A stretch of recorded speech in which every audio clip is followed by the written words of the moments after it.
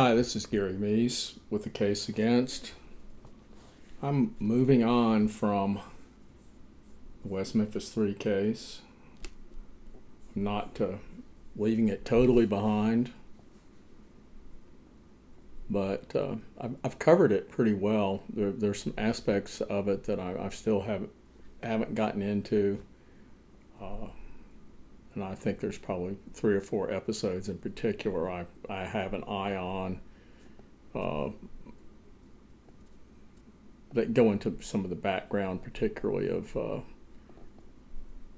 Eccles' occult beliefs and the sources of some of his present-day actions, attitudes, and so forth.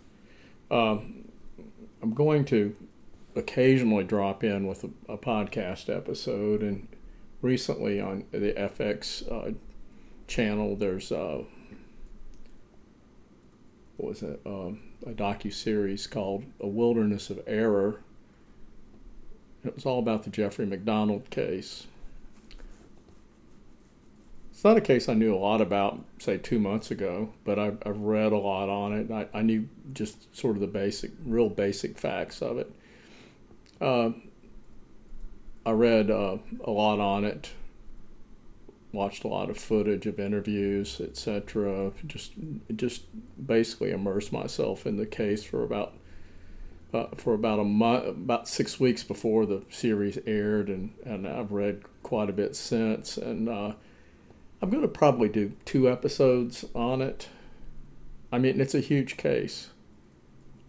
I could spend, I could do 100 episodes, I guess, on the Jeffrey MacDonald case if I wanted to. But a lot, you can read Fatal Vision by Joe McGinnis and get a pretty good idea of what it's all about. And that's a gigantic book. I'm certainly not going to read McGinnis's book, but I'd be drawing an awful lot on that if I did do such a case. And then I've read a lot of the transcripts, not all the transcripts, but hundreds of pages of the transcripts, the most relevant stuff I could find, and lots of other stuff. So I'm going to be talking to a large extent how this case relates to. I'm not going to be just going over the facts of the case. I'm going to talk a bit about the docu-series itself, its actual presentation of the facts,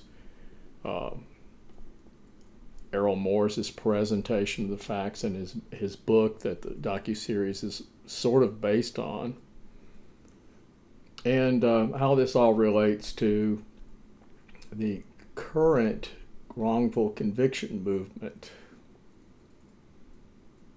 And I've written this out so you don't have to listen to me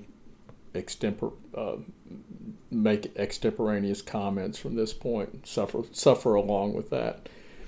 At a great distance from the morass of extraneous detail, the Jeffrey MacDonald case, like other basically generic cases such as the Stephen Avery, Brendan Dassey case, Making a Murderer, or the Adnan Syed case, the Jeffrey MacDonald case stands clear as murder by the most obvious suspect, perpetuated in the most obvious manner. A half-century of misdirection, legal wrangling, and media hype, however, have rendered the 1970 murders of Colette, Kimberly, and Kristen MacDonald strangely obscure to those wandering in the fog of the wrongful conviction movement. Aside from the killer himself, the handsome, dashing, Princeton-educated Green Beret doctor who blames the late-night slaughter of his family at Fort Bragg on drug-crazed hippies, the case has been dominated by various overpowering personalities, such as the grieving patriarch, Freddie Kassab, the stepfather of Colette MacDonald, the exemplar of treacherous journalism, Joe McGinnis, the maddeningly perverse and pathetic drug addict, Helena Stokely, the overbearing defense attorney Bernie Siegel, and a host of lesser but colorful characters. More recently, Errol Morris entered the picture in 2012 with his book A Wilderness of Error, which commendably updated and revisited aspects of the February 17th, 1970 murders. And I say commendably because I think it's good if he's that interested in the case. I think it's good to go back and take a look at it. He renewed conversations with people from back in that day. And there's a lot of that in the docuseries as well. We see updates of what people have to say. It doesn't seem to have changed a whole lot. And as in the documentary series, we hear anew from figures in the case. One of the fascinating aspects of such projects is simply to note how people age over time, how they change, how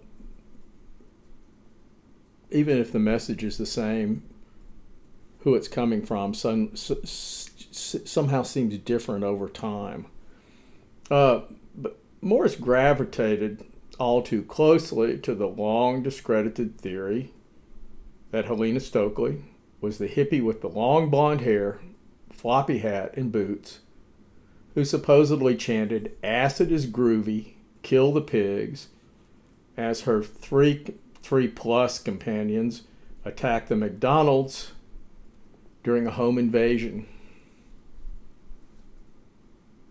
Well, the attackers left slight wounds to MacDonald aside from a small chest wound that punctured a lung. Colette, MacDonald's pregnant wife, there was a 5-month-old male child on the way. The fetus was 5 months along. The baby, it wasn't a 5-month-old baby. And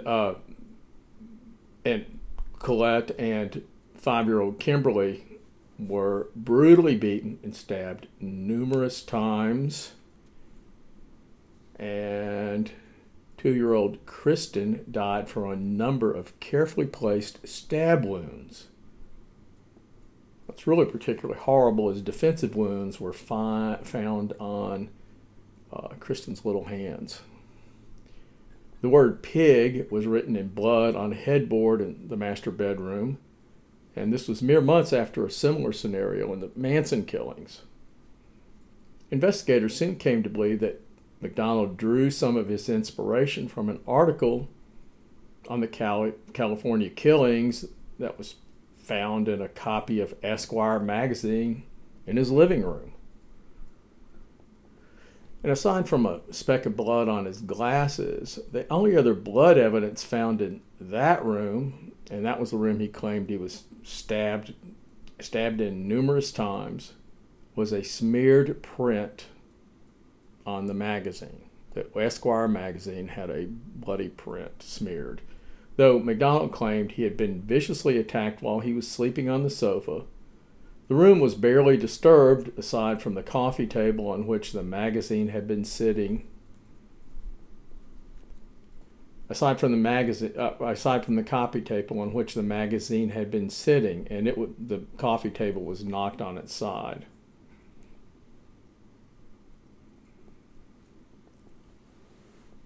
MacDonald's story was considered somewhat suspect from the very first. He, after all, was a 26-year-old athlete and military captain who had undergone elite military training. He seemed to have offered minimal defense to a supposed attack on his family. The hippies on acid story sounded over the top, even in the age of Manson. And while there was no obvious motive for MacDonald to kill his wife and children, there similarly was no obvious motive for a group high on drugs to randomly enter the home of a Green Beret on Fort Bragg and kill its most vulnerable inhabitants while leaving the only credible defender barely bleeding.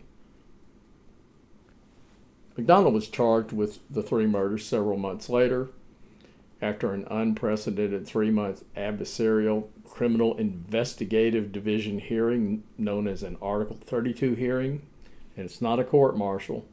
The case was dropped for a lack of evidence. He seemingly had gotten away with the crime. And then MacDonald made some fatal errors. He moved to California, leaving the Kassabs behind. The Kassabs were Colette's parents.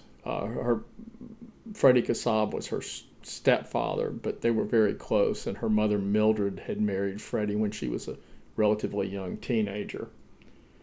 And they were, their daughter and their two grandchildren were killed. Obviously, they were tremendously traumatized by this and grieved over this for years and really the rest of their lives. And they were somewhat upset that Jeffrey MacDonald had just seemingly blithely moved out to California and adopted, a California lifestyle, and a young doctor in the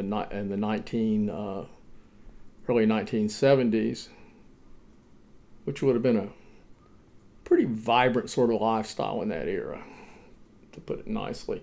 He concocted, we're talking about MacDonald, concocted for the benefit of the Kassabs a story about tracking down and killing one of the real killers in Fayetteville, North Carolina, which is very near Fort Bragg. And he made a strangely lighthearted appearance on the late-night Dick Cavett show. The appearance on TV outraged many of his acquaintances, particularly his grieving in-laws. And then he delayed getting transcripts of the hearing to Freddie Kassab, who, when they were finally delivered, Kassab pored over the documents intensively, and his outrage grew. Now, Kassab had been a strong supporter for some time of MacDonald, in the initial charges, and of course he was supportive in the early stages where they were both just simply grieving the loss of this family. But at this point, he turned completely. He launched a years-long intensive campaign to bring Jeffrey MacDonald to justice. And when officials were unresponsive to his demands, and he went all the way up, he went up as high as you could go with his demands and his pleas for justice, Kassab filed a citizen's criminal complaint, which put the case before a federal grand jury in 1974. And MacDonald was indicted on all three murders in 1975. He managed to win periods of freedom on bail, during which he resumed the high life he had adopted as a young, successful doctor in California. But after appeals failed with the Supreme Court ruling, and the litigation on this case is just tremendous, which is why I say I could spend forever on this case if I wanted to get down to all the dirty details on it. As you can see, just to go to trial, we have already had a lot of stuff going on, including a record-setting CID hearing and a Supreme Court ruling, and there was other huge investigations. Excuse me, I'm getting a ting here. MacDonald managed to win periods of freedom on bail, during which he resumed the high life he had adopted as a young, successful doctor in California. But after the appeals failed, he finally went to trial on July 19th, 1979. He was convicted of second-degree murder in the deaths of Colette and Kimberly, and first-degree murder in the death of Kristen on August 19th. And he received 3 consecutive life sentences. And the reason they gave a first-degree murder to the death of Kristen is, it's the theory of the case is that he acted out in a kind of rage toward Colette and Kimberly, But Kristen was just a 2-year-old in her bed, and he deliberately, with a forethought, went in there and stabbed the child to death, as horrible as that sounds.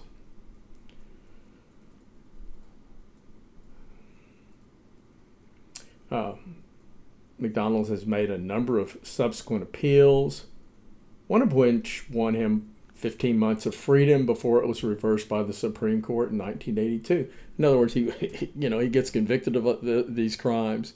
He gets sent to prison for a while. He gets out on appeal. He goes back and he's having the high life again in California. And then the Supreme Court reverses the appeal in 82, and he's back in prison again. And he's been there ever since. But he's continued to litigate for his freedom. Indeed, and I think you can well believe it just on what I've said so far, the case may well be the most litigated case in American legal history, covering all sorts of arcane legalities that I'm not going to even attempt to describe here. Now, Errol Morris is probably best known for his documentary, The Thin Blue Line, a rare and early example of a true crime, wrongful conviction documentary that revealed what appeared to be an actual wrongful conviction. In 1989, Randall Dale Adams was exonerated in the 1976 murder of a Dallas cop just 6 months after the release of the documentary. His original sentence of death by lethal injection had been commuted to life in prison in 1980. And that obviously this was the case, the case of Randall Dale Adams was the case that was examined in The Thin Blue Line.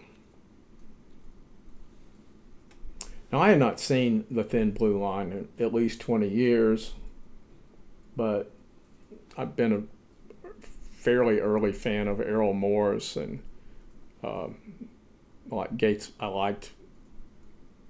Heaven, about the pet cemetery, Vernon, Florida, about Vernon, Florida, and which are really quite different in tone and style from The Thin Blue Line. And I really liked The Thin Blue Line when I saw it. And I've seen it several times, but I had not seen it recently. And I had remembered the presentation of the case as a thorough exoneration. After a recent viewing, I found that I had done what most viewers of such documentaries do. I had succumbed to the message without giving it much thought. While Thin Blue Line does a very effective job of pointing to a young man named David Harris as the actual shooter, and they had both been in this car that they were riding around in. It was a stolen car. Harris was 16 at the time. He'd picked up Adams as a hitchhiker, and they'd spent a whole day with each other, drinking, smoking pot, etc., etc. It did a good job of pointing to Harris as the actual shooter. It by no means proves that Adams was not the shooter. In other words, it looks like Harris did it, but it doesn't really exonerate Randall Dale Adams. And it leaves unanswered and unexamined the possibility that Adams was at the very least a passenger in the car from which Harris shot Officer Robert Wood doing a very routine traffic stop. The chronology central to the case leaves open such questions as why Harris and Adams became such fast friends after Harris picked up Adams while he was hitchhiking when his car ran out of gas, or why they went to a softcore porn drive-in in late November, or why Adams would insist on leaving the movie early as he claimed, or why Adams' brother, who was traveling with Adams, refused to let Harris stay over in their motel room, or why Harris suddenly drew a blank when describing for police what happened when he turned onto the road as he was driving this car where the murder occurred. In other words, was he driving after all? Why can't his brother offer him a good solid alibi? Questions. There's some questions there. Maybe not great questions, but there are questions there. But Harris does all but confess to the murder in the movie. The crime was committed with a pistol he'd stolen from his father. He had also stolen the car in his hometown of Vidor, Texas. He was a 16-year-old runaway on a crime spree, apparently giving little thought then or later in his criminal career to the consequences of his actions. He ultimately was executed for committing another unrelated murder, and he was never tried in the case of Officer Wood. Adams, who has also died since the movie's release, by contrast, had no criminal record whatsoever except for, the one that was featured in the movie. Besides heralding a new style of true crime documentaries focusing on miscarriages of justice, looking at a typo here, Thin Blue Line was also pioneering in its technique, particularly the use of recreated scenes from the crime. Morris was heavily criticized at the time for these touches from, fictional film, but recreations have since become ubiquitous, though often annoying. For instance, and you can find many examples of this, but one that just came to mind for me was Joe Berlinger's docuseries on Ted Bundy for Netflix, Conversations with the Killer, the Ted Bundy tapes, features any number of such scenes. One typical scene is innocuous footage of two young people dressed in 1970s garb walking down a sidewalk. Now, most people aren't going to give that much thought at all, but is this long-lost footage of Ted Bundy and a girlfriend out for a stroll? Or found footage of two strangers from that era? Or is most likely a recreated and wholly unnecessary staged scene by Berlinger? What are we watching? Is this fact or fiction? What's real and what's not? Does it matter anymore as long as the message, the all-important narrative, is delivered? Morris was perhaps the first to blur such lines in the genre, and he paradoxically embraces the resulting competing versions of reality while claiming to be a seeker of truth. The fact that his use of the technique is captivating and clearly staged does not belie the problem inherent in dramatizing reportage. As happens so often, none who have followed have eclipsed the pioneering vision. In other words, the way he did that was still the best I've seen.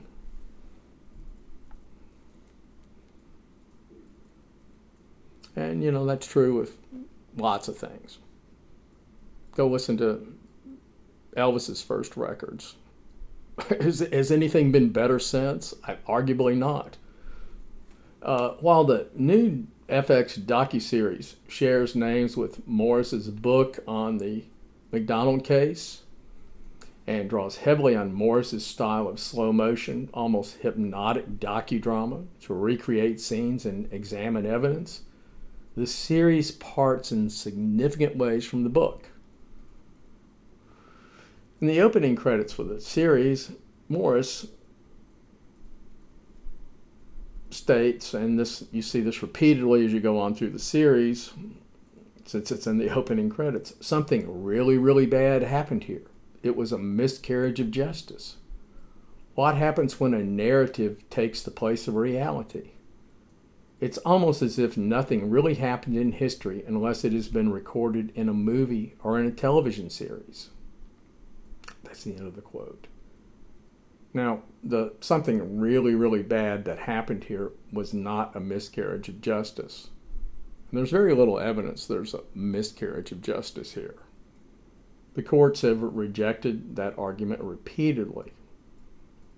There are narratives that have taken the place of reality in this case, the Jeffrey MacDonald case I'm speaking of now, and in many other cases. The narrative of a miscarriage of justice is a narrative that has taken the place of reality all too often. Surprisingly, the series adopts a radically different narrative than its source, while managing to obscure its ultimate beliefs on innocence or guilt. Director Mark Sperling had a hand in two previous true crime projects that perhaps many of you will be familiar with. As a producer of the Andrew Jarecki directed Capturing the Freedmans, which was nominated for an Oscar, and as co-writer and producer of The Jinx, about the life and crimes of Robert Durst. Jarecki also directed The Jinx, which is perhaps best known for its final scene in which Durst, unaware that he's being recorded while in the restroom, mumbles to himself, "What the hell did I do? Kill them all, of course."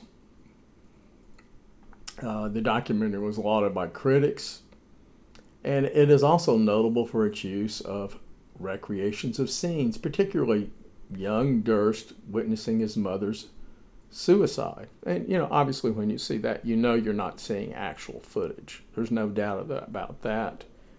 And it makes it somewhat excusable, at least. And it's an attempt to sort of understand what made Durst what he is, though perhaps even if his mother had not committed suicide, he would still be the person he is. It's one of those things where you try to pick out one single incident that happened in a person's life to explain the rest of their life, and that's in some cases that I'm sure that's quite valid, but in other cases, his mother committed suicide, and I'm sure it had a bad effect on him. Did it make him a killer? He might have been one anyway.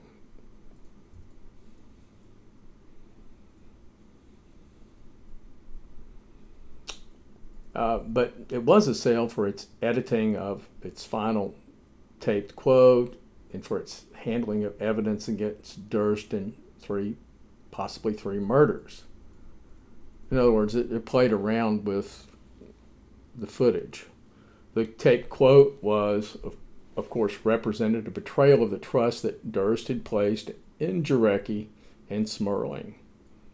Smerling and Jarecki similarly had played an ambiguous role in the Freedman case, exposing the father and son at the center of the story as child molesters, but in sympathetic portraits, and with Jesse Freedman being less clearly a child molester, much as the repellent Durst was often presented in a sympathetic light, portraying not their subjects, but perhaps their audience.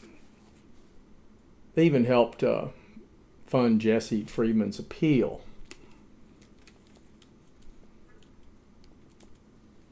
A similar sort of betrayal lies at the heart of A Wilderness of Error, and it's by no means the most egregious breach of trust in the history of the case. Joe McGinnis famously wrote an acknowledged true crime classic, Fatal Vision, about MacDonald, gaining unprecedented access to the accused, the defense team, and the evidence, by de facto joining the defense team. And this was largely in the role of best friend to Jeffrey MacDonald. MacDonald's attorney, Bernie Siegel, had urged MacDonald to get a noted author to write his story, partially to gain public sympathy and partially to pay the legal bills for Siegel's services. As part of the deal, in contradiction to widely accepted standards of journalism, MacDonald was given a share of the proceeds from the book. This is really a bargain in hell. MacDonald agreed to McGinnis's provisions that MacDonald would exercise no control over the content of the book, but he clearly expected it to be favorable to his case.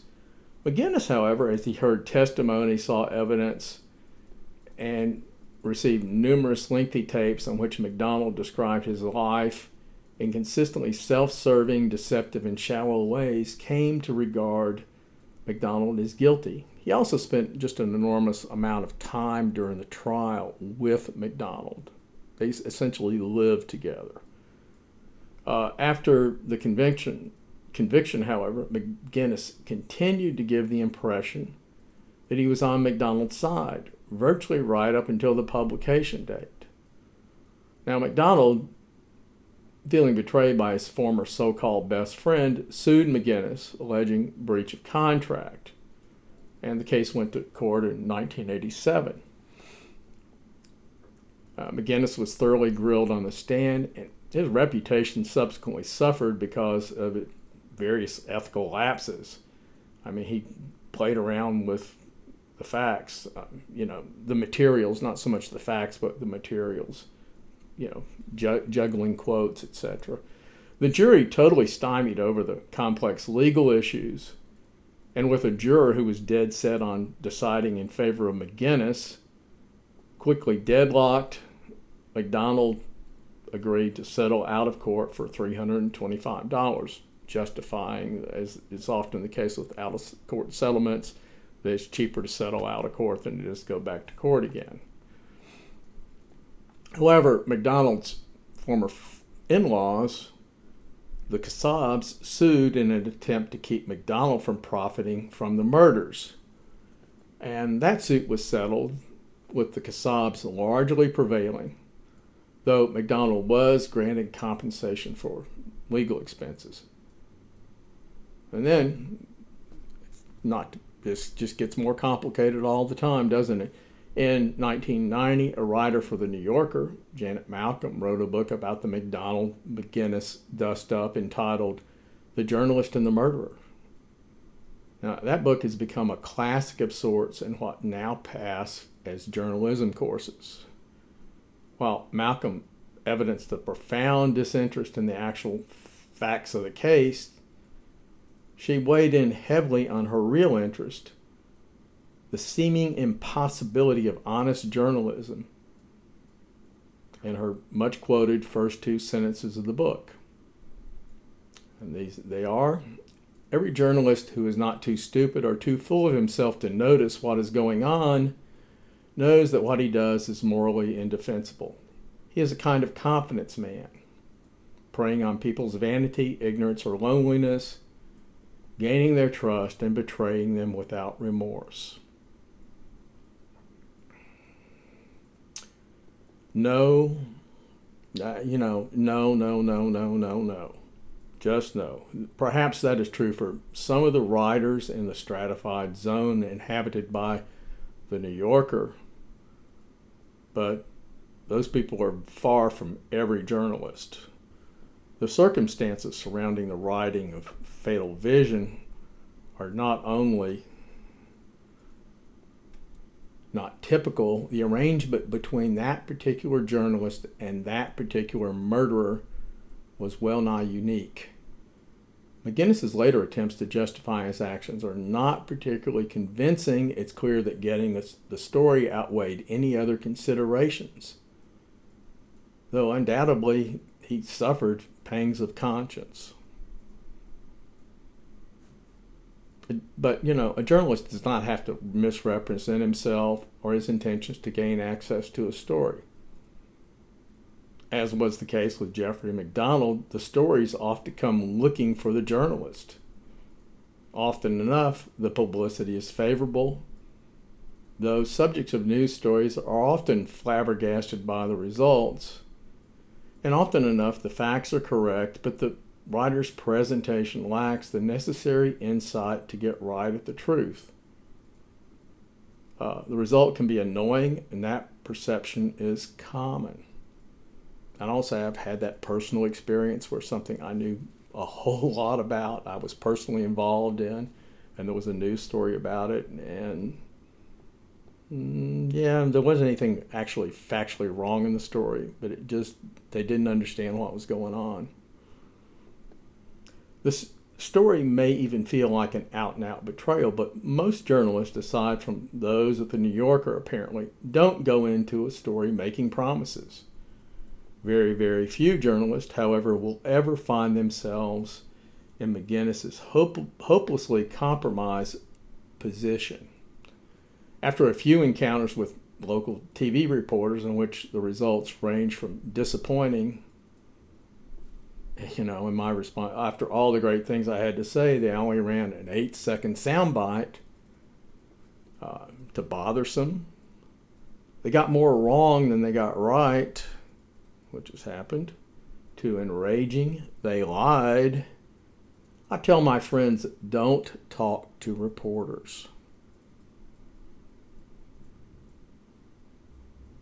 That advice certainly applies to documentary filmmakers. Joe Berlinger and Bruce Sinofsky, and here we go back into the West Memphis Three, blithely betrayed the Moore, Byers, and Hobbs families after the briefest of encounters with the West Memphis Three killers. Never mind the months of supposed sympathy for the crime victims. One look at Jason Baldwin's skinny wrist, and Joe Berlinger knew, with no other evidence, that the three were innocent. Or witness the members of the Avery clan who cooperated with the Making a Murderer filmmakers for years. And they only to find themselves accused as the real killers when all the other alternatives to actually proclaiming the guilty as guilty dried up. In other words, Stephen was ready to throw anybody and everybody under the bus, including his relatives. And the filmmakers were willing to go along with it. There's been a similar sort of betrayal at the heart of the Jinx and capturing the Freemans, and the tradition carries on with A Wilderness of Error. Morris has hung his version of the MacDonald killings on the Stokely story, on the hippies being the actual killers, though every time when it actually counted, when she was talking to investigators, prosecutors, or testifying in court, Stokely, instead of seeming to admit to the attack, adamantly denied any involvement. In fact, the bottom line is that Helena Stokely was so consistently inconsistent in talking about the murders, gave so many contravening versions, so often blamed the drugs she used in enormous quantities for her wavering memories, that she lacked all credibility at every point in the case history, right up to her death from cirrhosis at age 32 in 1983. There was never any evidence tying her to the killing beyond the most tenuous links. The courts rightly recognized that and ruled accordingly when the defense tried to bring in a half dozen of her friends and acquaintances to testify and further confuse the record. It seems that Morris is so much convinced that Jeffrey MacDonald is innocent, but that Jeffrey MacDonald didn't get a fair trial because it seems that Morris is not so much convinced that Jeffrey MacDonald is innocent. He's convinced that Jeffrey MacDonald didn't get a fair trial because the Stokely matter wasn't fully explored in open court. MacDonald has spent much of the last 50 years aggressively appealing one court decision after another and has never prevailed upon final appeal. It's true that there are a large number of strange circumstances surrounding the Stokely matter. One blonde in a floppy hat after another, one drugged-out potential suspect after another, one half-assed confession after another, along with Stokely's seemingly sincere conviction that she was involved to the point that she passed polygraph test. Read the testimony of the 6 acquaintances who testified outside the presence of the jury about Stokely's claims, however, and you will find wisp, ghost, and phantoms. Nothing sticks except the testimony she gave, saying she had nothing to do with the killings. And a 2012 Slate article, and this was about the time that his book came out, Morris says of Janet Malcolm's disinterest in the facts of the case, what bothers me, and I've told her this, is that she essentially made an argument for the relativity of truth. In general, evidence never speaks for itself, in spite of all the doctrines that says it does. Evidence always becomes part of an argument, a narrative. And that argument and narrative can be tested against reality. Here's a line that I wrote that got left out of the book. Janet Malcolm says that trying to discern MacDonald's guilt or innocence from the evidence he sent her is like trying to prove the existence of God by looking at a flower. But the existence of God is taken on faith. The innocence or guilt of a criminal defendant is not, period. That sounds all well and good, but Morris doesn't follow his own doctrine. In fact, he makes a similar sort of error that Malcolm makes. He sides with the idea that MacDonald's innocent based on spurious facts, but leans heavily on his claim that the justice system did not deal with him fairly, despite his numerous appeals by high-priced lawyers.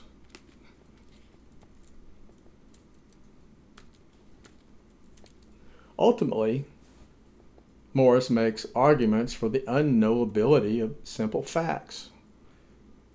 And he has a lot in common with many supporters in the wrongful conviction movement. The facts are right before them, and they'll argue almost literally anything but the obvious. And yet, when he's asked in an interview, what makes you believe that Jeffrey MacDonald just might be innocent, Morris answers, evidence. Since A Wilderness of Error, the book and the series, cherry picks the facts and presents a profoundly skewed version of the MacDonald story, this old story of wrongful innocence may regain some traction in today's present climate. This could be true despite the fact that the series presents a wealth of evidence pointing to his guilt. The social climate is ripe to tear down the system that put him in prison. Few viewers will bother to delve beyond what they captured on their DVR. The memory of the wildly successful Fatal Vision miniseries starring Carl Malden from 1984 is rapidly fading for those who even had such a memory to begin with. McGinnis, among many other players in the story, are long gone, while MacDonald relentlessly persists, decade upon decade. We suspect all his efforts will end much as the appeal featured in the series ended. That 2012 bid for a new trial, breathlessly reported on major news networks as the basis for potential freedom for MacDonald, was based on statements from a deceased deputy federal marshal that Stokely had confessed to him. This guy, Jimmy Britt, claimed that Stokely described her involvement in the killings as he drove her from South Carolina to Raleigh, North Carolina, to testify in MacDonald's 1979 trial. Morris, among others, expresses optimism in a film clip prior to the hearings. The actual evidence showed that Britt did not drive Stokely from South Carolina, but from a holding cell in Raleigh to the courthouse in a trip that would have lasted but a few minutes. Morris has said the chore is to get back to the evidence, and the evidence cannot be fatal vision. We may never be able to uncover the truth, but we have to try. The truth is out there, and we, in principle, can find it. Now, the truth has never been dependent on fatal vision. The book was published after MacDonald was convicted. The facts of the case presented in court, the evidence, the truth, convicted Jeffrey MacDonald. His pajama top, torn, drenched with blood, draped over his wife's body and punctured by dozens of holes that corresponded to the wounds she suffered from an ice pick, was the most compelling evidence, but there was much, much more. As with many of these other wrongful conviction cases, I have wrongful innocence. I think it is wrongful innocence. The real killer was found, tried, and convicted and sentenced many years ago. In the final episode, among the final betraying twist, Morris tells the camera, "We know, you and I know, that there has to be an answer here. Jeffrey MacDonald either killed his family or someone else did." A montage of MacDonald telling his story over and over and over again over many years then plays. He describes waking up from the sofa, being surrounded by three men and the woman in the floppy hat. Though it's not in the clips, he repeatedly has described his wife as calling from the bedroom, "Jeffrey, Jeffrey, why are they doing this to me?" And 5-year-old Kimberly, also known as Kimmy, calling for "Daddy, Daddy, Daddy."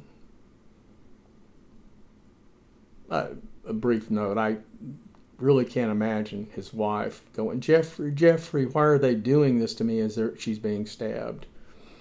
And there's also the question if there's three assailants and a woman chanting "acid is groovy, kill the pigs" in the living room with Jeffrey MacDonald, then there's got to be at least one other person back in the master bedroom killing Colette, and presumably perhaps another person attacking Kimberly. And in fact, there could be multiple people back there. It's a question that's been raised, and it's a tricky one for some of the witnesses who claim to see various groups of people around the city or around the apartment not the apartment complex, but the officer housing at that time. Now, MacDonald says he was struck by a club and then stabbed before passing out. Smerling then offers up an interview with Helena Stokely. She's speaking to her old Fayetteville, North Carolina police contact, Prince Beasley, for whom she served as a drug informant, and also to somewhat famous, perhaps notorious is an appropriate word, former FBI man Ted Gunderson, who had contracted with Helena for a book as part of his investigative work on her behalf. Stokely describes entering the house with, quote, "another member of the cult and struggling with the door." She says there were 3 other members already in the house talking with MacDonald asking for drugs. This is totally at variance with what he says. She describes a struggle but also an ongoing argument. She is asked about weapons and ponders a long time before saying they were using their fist but no weapons. Again, at variance with what MacDonald says. MacDonald supposedly began arguing with them and said he would go to the phone and call someone. When the intruders realized MacDonald was attempting to call the MPs, the fighting began, but after he returned to the living room, she says the fighting began, but after he returned to the living room. In other words, he went into the kitchen, and then he came back to the living room, and then they had a fight. And she says he was knocked unconscious. Asked about a club, she said a club wasn't used, not at that time. That's a better story than MacDonald's story, though Stokely did have years to concoct it. Morris appears taken aback by this footage as if he's never seen it before. He never seems at a loss for words, generally speaking. But in this case, this particular time, he seems at a loss for words. Smerling states, so either she's got her story wrong or Jeffrey's got his story wrong. What do you think? Morris kind of gets himself together here, and once he gets himself going, he has no trouble rambling on. He says, "I think Jeffrey's account is suspect, and it really seems internally inconsistent and not entirely believable. Do I believe that means there were no intruders in the house? Maybe.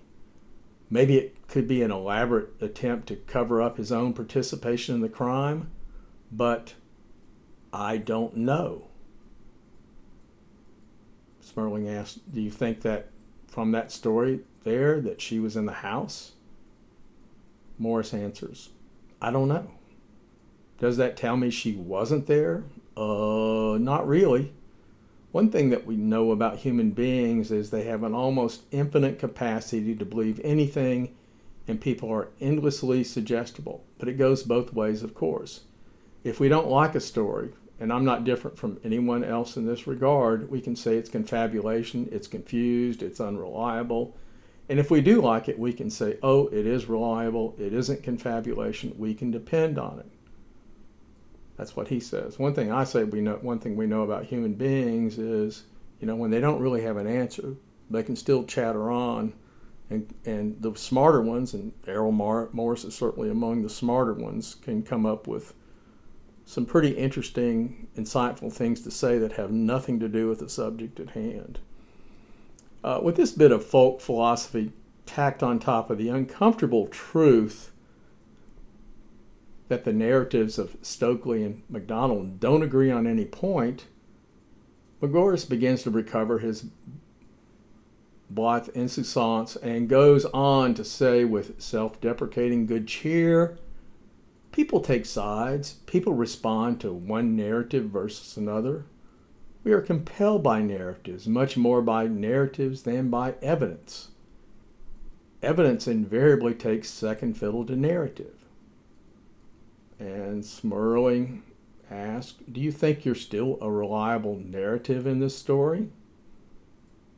Morris says, I never was a reliable narrative. I'm not immune. I'm as fucked up as the next guy. Take my word for it. And my response is, if you say so, Mr. Morris.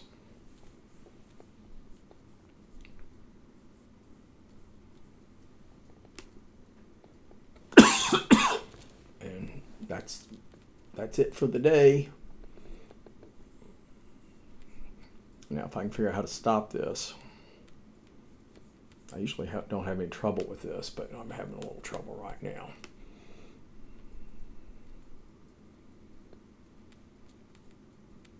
So, just bear with me.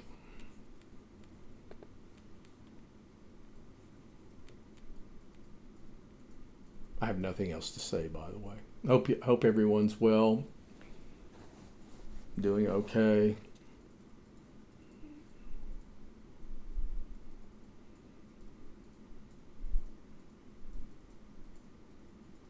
I'm going to have another episode about the wilderness of error, really talking about Jeffrey MacDonald and his use of marketing, news sources, PR, and so forth.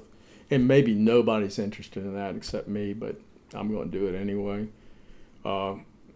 And I still have books available on the West Memphis 3. Blood on Black,